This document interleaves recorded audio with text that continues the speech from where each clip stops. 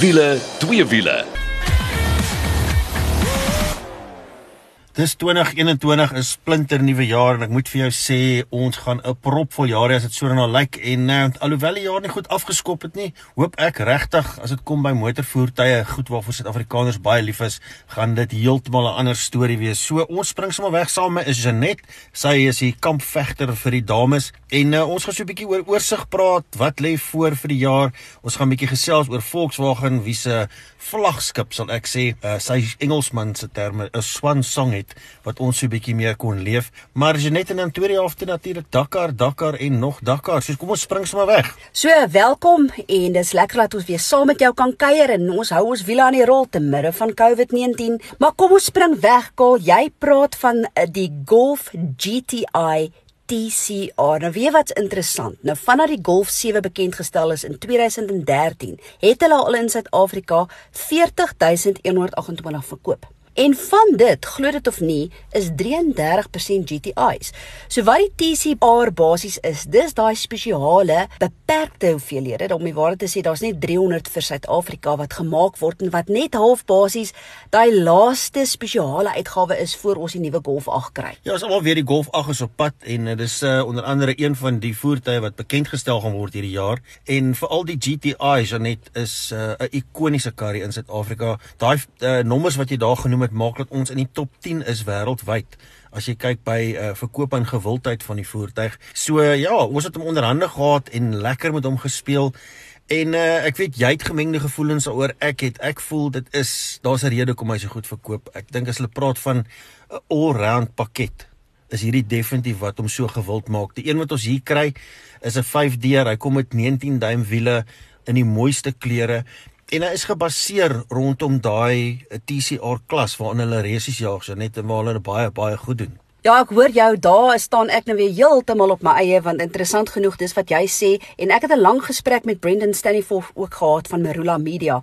Toe ons nou praat oor 'n warm luikerig, toe's bo aan die lys vir my verseker die Renault Megane RS 300 Trophy. En Brendan het glad nie saamgestem nie. So ek dink voor ons verder gaan, kom ons hoor bietjie, hoekom stem Brendan nie met my saam nie? Hi Jeanette. Ja, ek het laat in 2020 het ek die Golf GTI TCR onderhande gehad. En ek moet sê, jy weet self, ek was nie 'n groot liefhebber van die Megane nie. Ek het sy padhouvermoë en sy hantering bietjie wild gevind vir die pad. Ek dink dalk as 'n baanvoertuig sal hy beter werk, maar op die pad is daai ding heeltemal te wild. Die GTI TCR, hoekom die TCR vir my in die kol is. Daai GTI TCR is 'n warm lykerig wat 'n mens werklik elke dag kan gebruik. Die DSG ratkas is uit die boonste rakke. Kyk, 'n handrat, I suppose, op die Megane, daai handrat is lekker, maar die TCR het vir my die beste balans. Die TCR is R675.000, jou Megane is R800.000 en daar het ook net 7 in die land ingekom. So die TCR, dink ek, is daar 300. Baie van hulle, as ek nie mis het nie, is reeds verkoop, maar ek neem aan daar is nog 1 of 2 beskikbaar. Ek persoonlik sal nie die TCR vat spesifiek vir die plakkertjies en die embleempies en goed nie, maar ek hou nie daarvan nie. Ek persoonlik sou net 'n doodgewone kleur een wil hê sonder die plakkertjies. Maar die sitplekke, die stuurwiel, die bestuursposisie, daai 2 liter turbo engine met die DSG ratkas wat hulle in daai TCR gebruik, is vir my lekker wit warm. Ek het die kar werklik baie geniet. So, ek hoor jou, ek moet dan ook vra, sou 'n mens die 675.000 betaal vir die GTI TCR, of is dit dan 'n beter idee om sommer te kyk na die Golf R, wat nog bietjie meer krag het, 4-wiel aandrywing, so as die weer nat is en so. Nou, jy weet, al daai karre, die Megane, die TCR, Hyundai se i30N, die Honda Civic Type R, daai goed begin in 'n verskriklike hoë prysklas eerstens, en tweedens 'n hoë verrigtingsklas speel. So dit is baie moeilik om daar te sê, wat een is die beste of want ek dink smaak speel 'n reuse rol. Jy weet jy het ondervinding in goed om die bane en die Megane se padhou vermoë vir jou was fantasties want daai stuuroor-ywerigheid wat hy het, jy weet dit by default elimineer dan stuurtraagtyd. Maar ek dink vir 99% van die publiek gaan daai ding net heeltemal te wild wees. Ja, Jeanette, ek moet vir jou sê, ek stem met baie van die goed wat Brendan sê, definitief saam. Vir my is die groot storie hier, daai DSG ratkas is fenomenaal. Ek bedoel, hy wissel ratte, dat jy dit skaars kan agterkom. En dis 'n uitstekende kar, en ek praat weer van die feit dat jy hom elke dag kan gebruik. Hy's nie te hard as op die pad ry nie, en hy's goed genoeg vir Jan Alleman om die draaie, en jy gaan regtig 'n resies, wink wink, of ex-resies drywer moet wees, om nou hierdie ding, die Engels het so 'n mooi woord, nitpicking, om nou te sê, dit gaan oor elke dag saamleef en dit is proof is in the pudding. Dit is hoekom hulle so baie verkoop. Ja, okay. Maar nou wil ek ook sê, ek bedoel Brendan sê nou daai RS 300 Trophy is te wild vir die pad. Ek stem nie saam nie. Ek voel net miskien sukkel hy bietjie met bestuursvernuf. Maar hy sal my slag as hy dit nou hoor. Maar ek hoor jou, maar nou interessant ook die TCR, weet ons daar's 300 van hulle, terwyl met die Trophy was daar net 7 beskikbaar vir Suid-Afrika. So dit gaan oor eksklusiwiteit. Goed, hy is dierder. Ek dink nie ons gaan maklik om dieselfde vuur hier sit nie, maar weer eens skaal, daar stem ek saam as jy kyk na die getalle en hoe hy verkoop, ja, dan staan hy verseker uit. So ek kan afsluit deur te sê, soos wat Brendan ook gesê het, gaan oor smaak. Gaan jy vir die Trophy, hou jy van 'n Honda Type R, jy weet, of is jy 'n TCR man, of dan ook soos hy gesê het, moet mens dan nie eerder vir die Golf R gaan nie. Maar dit is dan wat ons eerste kar van die jaar betref vir 2021. Maar so gepraat van 2021, Cole, dit wat kom, daar's 'n hele lys van nuwe voertuie wat ons kan verwag vir 2021. Ja, Jeanette, ek weet, jy weet om 'n paar van hulle te noem. Ons het al klaar gepraat van die Golf 8 wat kom, en spesifiek die GTI. Ek weet daar's 'n Tiguan facelift wat kom, ook 'n baie gewilde kar. Verder in die Volkswagen reeks is daar die Kombi, die 6.1 wat uitkom, die 5de reeks Caddy word bekendgestel, en ook die Volkswagen Golf 8R wat ek dink ons almal verwag, en dan 'n Tiguan R ook wat al hoe meer 'n tendens begin raak waar mense best of both worlds wil hê. Hy soek sy familiekar, maar hy soek ook lekker baie krag. Ja, verseker. Interessant ook, Nissan het 'n paar nuwe goed wat ek nog nie eens van gehoor het nie, maar onder andere wat ons natuurlik ken, is die Nissan Navara. Ons gaan ook die Nissan Terra kry en dan die Magnite. Ja, Nissan is bietjie hoogtyd dat hulle weer nuwe goed bekendstel, Jeanette, en die goed en hierdie voertuie is op pad, so dit sal lekker wees om die oogie daarop te hou. Ja, en dan in die Audi kamp, lyk my die mense is lus vir jag as jy dit sien. Hulle wil seker van frustrasies ontslaa raak. RS4 en 5 facelift wat uitkom. Daar's 'n RS6, die RS7 en die S7, die SQ7, die RSQ8. Ag, dis net om 'n paar van hulle te noem. Dan is daar 'n Q2 en 'n Q5 facelift en R8. Ja, ek wou nou net sê, jy kan hom nie mis nie. Ek kan nie wag vir daai R8 hê. Ja, Jeanette, en dan Mahindra wat besig is om diep spore te trap in ons land. Ons sien al hoe meer van hulle. Hulle het ook 'n nuwe Thar wat uitkom. Dis daai ene wat lyk soos die Jeeps amper, as jy weet wat die een ek van praat. En nou moontlik as ons goed gaan 'n nuwe XUV 500, en as dit 'n verbetering is op die oue, dan kan hy net nog beter wees. En natuurlik bring hulle ook die nuwe Scorpio uit, maar ek dink iets waaroor ons almal uitsien is Peugeot se nuwe 2008, maar veral hulle 208. Daar's baie ouens wat nie kan wag vir hom nie. Ja, is 'n baie mooi kar. Ons het al so 'n paar foto's gesien van hom. Dit lyk lekker aggressief. Dis nie daai tipiese Peugeot wat jy altyd sien. Hulle maak baie mooi karre, maar hierdie lyk vir my bitter mooi. En dan uit die sitterinstaal kom ook 'n paar. Verseker, jou C3, jou 5008, maar dit is nou net 'n facelift of 'n middellewe kuur, soos Nicole het altyd so mooi sê. En dan het ons ook natuurlik die Peugeot Landtrek. Onthou dit, Mitsubishi se Xpander kom ook dan. En dan Renault het ook 'n paar nuwe goed. Ja, Jeanette, die uit die Renault kamp uit in die tweede kwartaal kom die Clio 5 word bekendgestel, 'n baie gewilde model vir hulle, so ons sien regtig baie dan daarna uit. En dan in die derde kwartaal praat hulle van die HBC, of in aanhalingstekens die, as ek dit reg uitspreek, 'n Kiger, en dan kwartaal 4 kyk jy na die Captur. En daar's ook 'n moontlikheid dat die Duster fase 2 ook gaan bekendgestel word. En ek sien vir 2022 kom daai Orog. Nou as jy nie weet wat dit is nie, gaan Google dit gerus. Ons het weer, daar's 'n groot gaping in ons land vir 'n klein bakkie. maar hierdie is regtig nogal 'n baie mooi bakkie wat iets is om definitief na uit te sien. So ja, dit is alles waarna jy kan uitsien, is 'n mondvol en ons het net eers geraak aan van die fabrikante. Maar so van bakkies gepraat, Kaal, kom ons kyk sommer oor na ons wenk van die week. Sien dat ons in die tweede gedeelte gaan Dakar en nogmaals Dakar gesels en dit is natuurlik met Powerflow Bellville. Nou, almal het hierdie week basies weer begin, almal is terug by die werk, so ook is Powerflow Bellville se deure weer oop. En interessant genoeg, Kaal, van die besigheid, die meeste wat jy by Powerflow Bellville kry, is natuurlik gemodifiseerde voertuie, maar dan ook bakkies. Ja, ek dink die bakkiekant is 'n baie gewilde, of die 4x4 kant is baie gewild. Jy weet, die ouens sit tanks en goed op, spesiale langrange tanks en al daai tipe goed, Janet, en dan moet daar modifikasies plaasvind. En veral met jou diesels, jy weet die ouens verstaan hulle ry lang afstand in 'n diesel, onder andere soek 'n baie lae exhaust temperatuur. En dis hoekom as jy op die forums nie goed gaan kyk, sê jy sien die 76 mm exhaust stelsel is ontsettend gewild. Hy halveer jou exhaust temperatuur wat dit baie beter maak vir die bakkie. Hy spoel beter op. Baie keer as hierdie tipe goed gedoen het, dan sal die mense vir jou sê, ja, jy weet, hy kan nou voel. Die turbo kry nou sommer kans om lekker op te spoel. En met jou baie van jou moderne bakkies, kom met 'n baie klein, nou die ouens sal weet waarvan ek praat, 'n downpipe. Dis daai eerste stukkie pyp wat hardop van jou turbo af onder toe. En dit is eintlik heeltemal te dun. En dan kry jy van die manne wat natuurlik so 'n bietjie sagte ware en goed laat doen. En dan kan jy definitief nie met jou standaard stelsel verder gaan nie, want jou turbo spoel meer op, die boost is hoër en hy wil regtig ontslaa raak van daai goed. So 'n lekker free flow stelsel. Hy klink ook so 'n bietjie lekkerder ook. Jy kan besluit, weet, jy skryf baie aanboustelsels, maar dan kies daai mense vir jou silencer.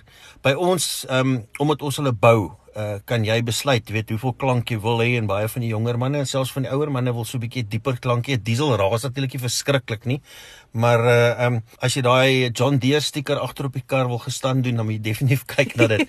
So ja, en dan jy praat van die spesiale bou, ons kry baie bakkies wat die ouens is baie lief om hierdie Lexus engines, ons sê die Lexus V8 engines, en dan bring hulle dit vir ons en ons moet sisteme bou. Ons kry ouens soos R&D Offroad wat vir ons baie besigheid bring, en self Snyman 4x4 waar wat hulle doen is hulle modifiseer goed, of hulle bou selfs ou Land Cruisers op en maak hulle weer oorspronklik. En dan gaan ek Google en ek gaan kyk, weet hoe die oorspronklike goed gelyk, en ons probeer dan weer, jy weet, om so naas moontlik aan dit kry. Weet dit, soos ek vroeër gesê het, as jy modifikasies onderdoen, is watertanks en allerlei sulke goed, kan jy nie meer standaard stelsel gebruik nie, want die goed pas nie daarin nie. En dit is nou waar ons in die prentjie kom. Net 'n vraagie ook, ek bedoel, daar's 'n groot verskil tussen mild steel en stainless steel, en die groot verskil ook natuurlik is dat julle wat stainless steel doen, gee 5 jaar waarborg. Ja, ons gee 5 jaar waarborg. Die goed hou baie langer as net, moet vir eerlikwaar vir jou sê, dis maar wat ons kry van die fabriek af. En deur al hierdie goed wat ons gesê het, moenie vergeet, ons doen gewone karre ook. Ons kry al hoe meer mense wat hulle karre bring, 'n gewone kar, en sê asseblief hou hom net stil, maar ek soek stainless steel. En ek wil vir jou sê, bel 'n bietjie rond, jy sal verbaas wees. Onthou, daar's 'n groot verskil tussen deur net jou boksies te vervang want hy het 'n gat in. Ons doen die hele stelsel. En mild steel is nie meer so goedkoop nie, en baie keer weet jy, moenie, is goedkoop is duurkoop. So as jy bietjie meer wil uitvind, is so maklik soos www.powerflowbellville.co.za, gaan loer bietjie daar. Kaal is die man om mee te gesels wanneer dit by vlekvrye staal uitlaatstelsels kom. Dis nou eers tyd vir bietjie asemhaal, en dan is ons terug met Dakar. Ons is nou weer terug. Nou ja, dit is wiele, 2 wiele, dis ons eerste program en ons skop af hierdie jaar, en soos ouer gewoonte, nou in die tweede helfte is dit net Dakar en nog Dakar. En ek het vir mevrou Dakar hier langs my, want die hele huis gaan staan stil, sy slaap amper niks nie, maar dis seker een van die mees opgewondste tye van ons jaar, Janet, en definitief van jou kant af. Ons het 'n hele paar manne daar van Suid-Afrika, ons het 'n bietjie slegte nuus gehad met 'n Henk later gaan wat gerol het, maar daar's 'n ou uit Suider-Afrika uit, nou praat ons van die onderste deel, man, bure, Botswana, Ross Branch, wat hierdie jaar vir Yamaha ry, en die ou het 'n baie interessante Dakar sover, en hou sy naam hoog, en ons is baie trots op hom. Verseker, ja, om die waarheid te sê, ons het 9 Suider-Afrika deelnemers aan hierdie jaar se 2021 Dakar veldtydren, maar hoorie, dis nou nog aan die gang, en ek wil vir jou sê, as jy enige van die verslae gemis het, is so maklik soos wiele, 2 wiele, ons Facebook bladsy, elke dag doen ek en Steffie Vetter van die Southern Africa Dakar groep vir jou so 'n lekker verslag oor wat gebeur het. Maar ek wil nou eintlik eers meer in die algemeen gesels. Nou soos genoem het ek en Steffie elke dag 'n Dakar verslag wat ons vir jou doen. Jy kan dit gaan luister op ons Facebook bladsy Wiele 2 Wiele. Maar Steffie gesels onder andere elke aand met Race Day en dan het 'n lewendige uitsending en onder andere het hulle hierdie fantastiese onderhoud gehad met Ross Branch en soos Kyle genoem het, dis ons Kalahari Ferrari. Hy kom van Botswana af en hierdie jaar ry hy vir die Monster Energy Yamaha fabriekspan. En Steffie en Colin van Race Day het met hom gesels, maar kom ons hoor bietjie oor interessanthede waarvan jy miskien nie eers bewus is nie. Onder andere weet ons hierdie 2021 Dakar is 'n tuimeltrein van klomp dinge en resultate en daar stem Ross beslis saam. It's been an incredible race so far. It's been such a yo-yo effect with all the results. One day you'll do really well, and the next day when you open in the road, it goes completely the other way. So it's been extremely tough and definitely the hardest rally I've done up to date. And I'm enjoying it. I'm just going out every day and trying to have as much fun as I can and try and navigate. That's the key issue for this race. Een van die groot veranderinge vir hierdie jaar se 2021 Dakar is navigasie, want onder andere kry die voertuie eers hulle roetekaart 10 minute voor die tyd en die motorfietsryers 20 minute voor die tyd. So navigasie is ontsettend moeilik hierdie jaar. Baie ouens word uitgevang en Ross stem saam. Navigasie is baie moeilik hierdie jaar.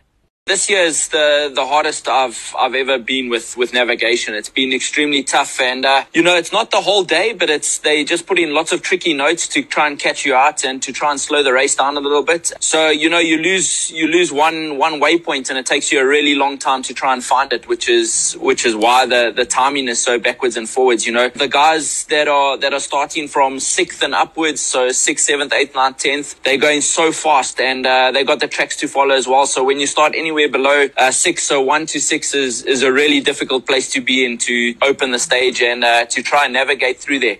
So it's a real crazy race this year. Ross gee dan ook sy mening oor wat hy dink van die feit dat 'n mens nou eers as jy 'n motorfietsryer is, die roetekaart 20 minute voor die begin van 'n sneltry kry.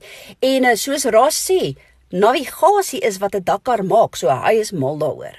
I think Dakar's all about navigation. There's not many people that can navigate as fast as they're riding, but there's a lot of guys in the world that can go super fast and not need to navigate. I think Dakar's all about navigation, and I think it can separate everyone. And it is really difficult, but I love it. I think that's why I enjoy rally racing is because of the navigation side of things. It's not always going to be the fastest guy that's going to win. It's the guy that's the smartest and the guy that can navigate. So I disagree with saying that the navigation is unfair. I think it's more fair than anything else, and I think it works well for everybody. If you can navigate, then you're gonna be one of the fastest guys, and if you can't navigate, then you're not. And some days you go out and you can navigate really well, and other days you go out and you can't navigate at all, and it happens on a daily basis. So I think it's really exciting, and I think this has been an exciting week for everybody, not just the riders, but everybody watching and supporting Dakar. The atmosphere around the bivouac is incredible this year, because everybody's so excited and the times are so close, and for everybody watching at home, it must be pretty exciting.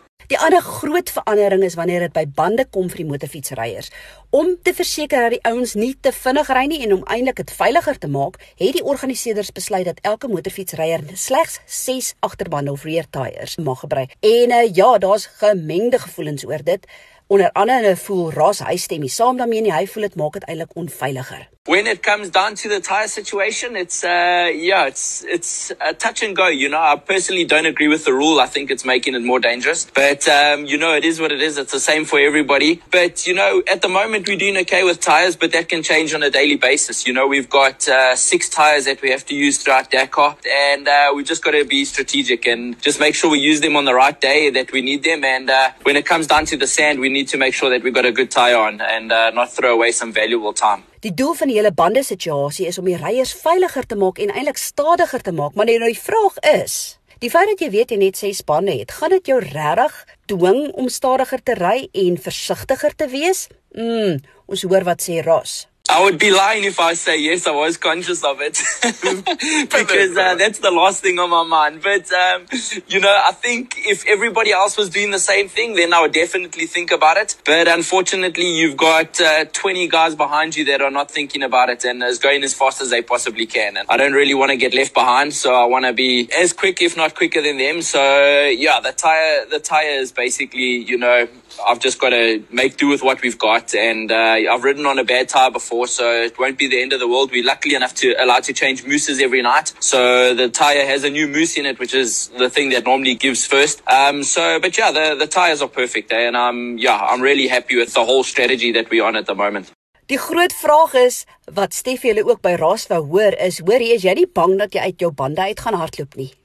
Yeah, for sure. It's a big worry. It can go wrong at any minute. So you do have to be careful. But like I say, there's a very fine line between, giving it your all and trying to save the tire. You lose so much time if you slow down just a little bit. It is what it is, So the tires, I've just got to make do with what I've got. We've definitely got to look at stage by stage. And, for Dakar, you need 10,000 kilometers to win it. And you only need one to throw it all away. So you've got to tread lightly and give it everything you got when you can and be a little bit more sensible when things get rough. So I'm trying to keep my head screwed on. It is hard with the pace that everybody's doing at the moment, but I'm enjoying it. That's the main thing. I'm having a great time. 'n Ander ding wat vir my uitstaan van die 2021 Dakar is verseker die ondersteuning wat al ons Suider-Afrika deelnemers kry. En dis een ding wat vir Ras ook uitstaan. To get home and read some of the messages and stuff that we get is incredible, and it definitely keeps us going. And I think I speak on behalf of myself and the Southern Africa guys that are here. So thank you to everybody for the support. If it wasn't for you guys, then we wouldn't be here, and racing wouldn't be the same. So a big thank you to everybody for supporting me. It means the world to me. Nou toe, dit was Ras Branch van Botswana. Ons noem hom die Kalahari Ferrari en hy ry vir die Monster Energy Yamaha span. Besoek gerus ons Facebook bladsy daagliks as jy enige van ons verslae mis, en ek en Steffi Wetter van die Southern Africa Dakar Groep gaan jou op hoogte hou van dinge. Nee, as jy net 'n ou kan nie anders as om breë borste staan, en dit voel al vir my ek ken hierdie ouens persoonlik. Baie dankie vir jou goeie dekking en goed wat jy gee, jy en Steffi. En dit is dit vir hierdie program vir hierdie week. Tot volgende week toe. Hou jou wiele aan die rol.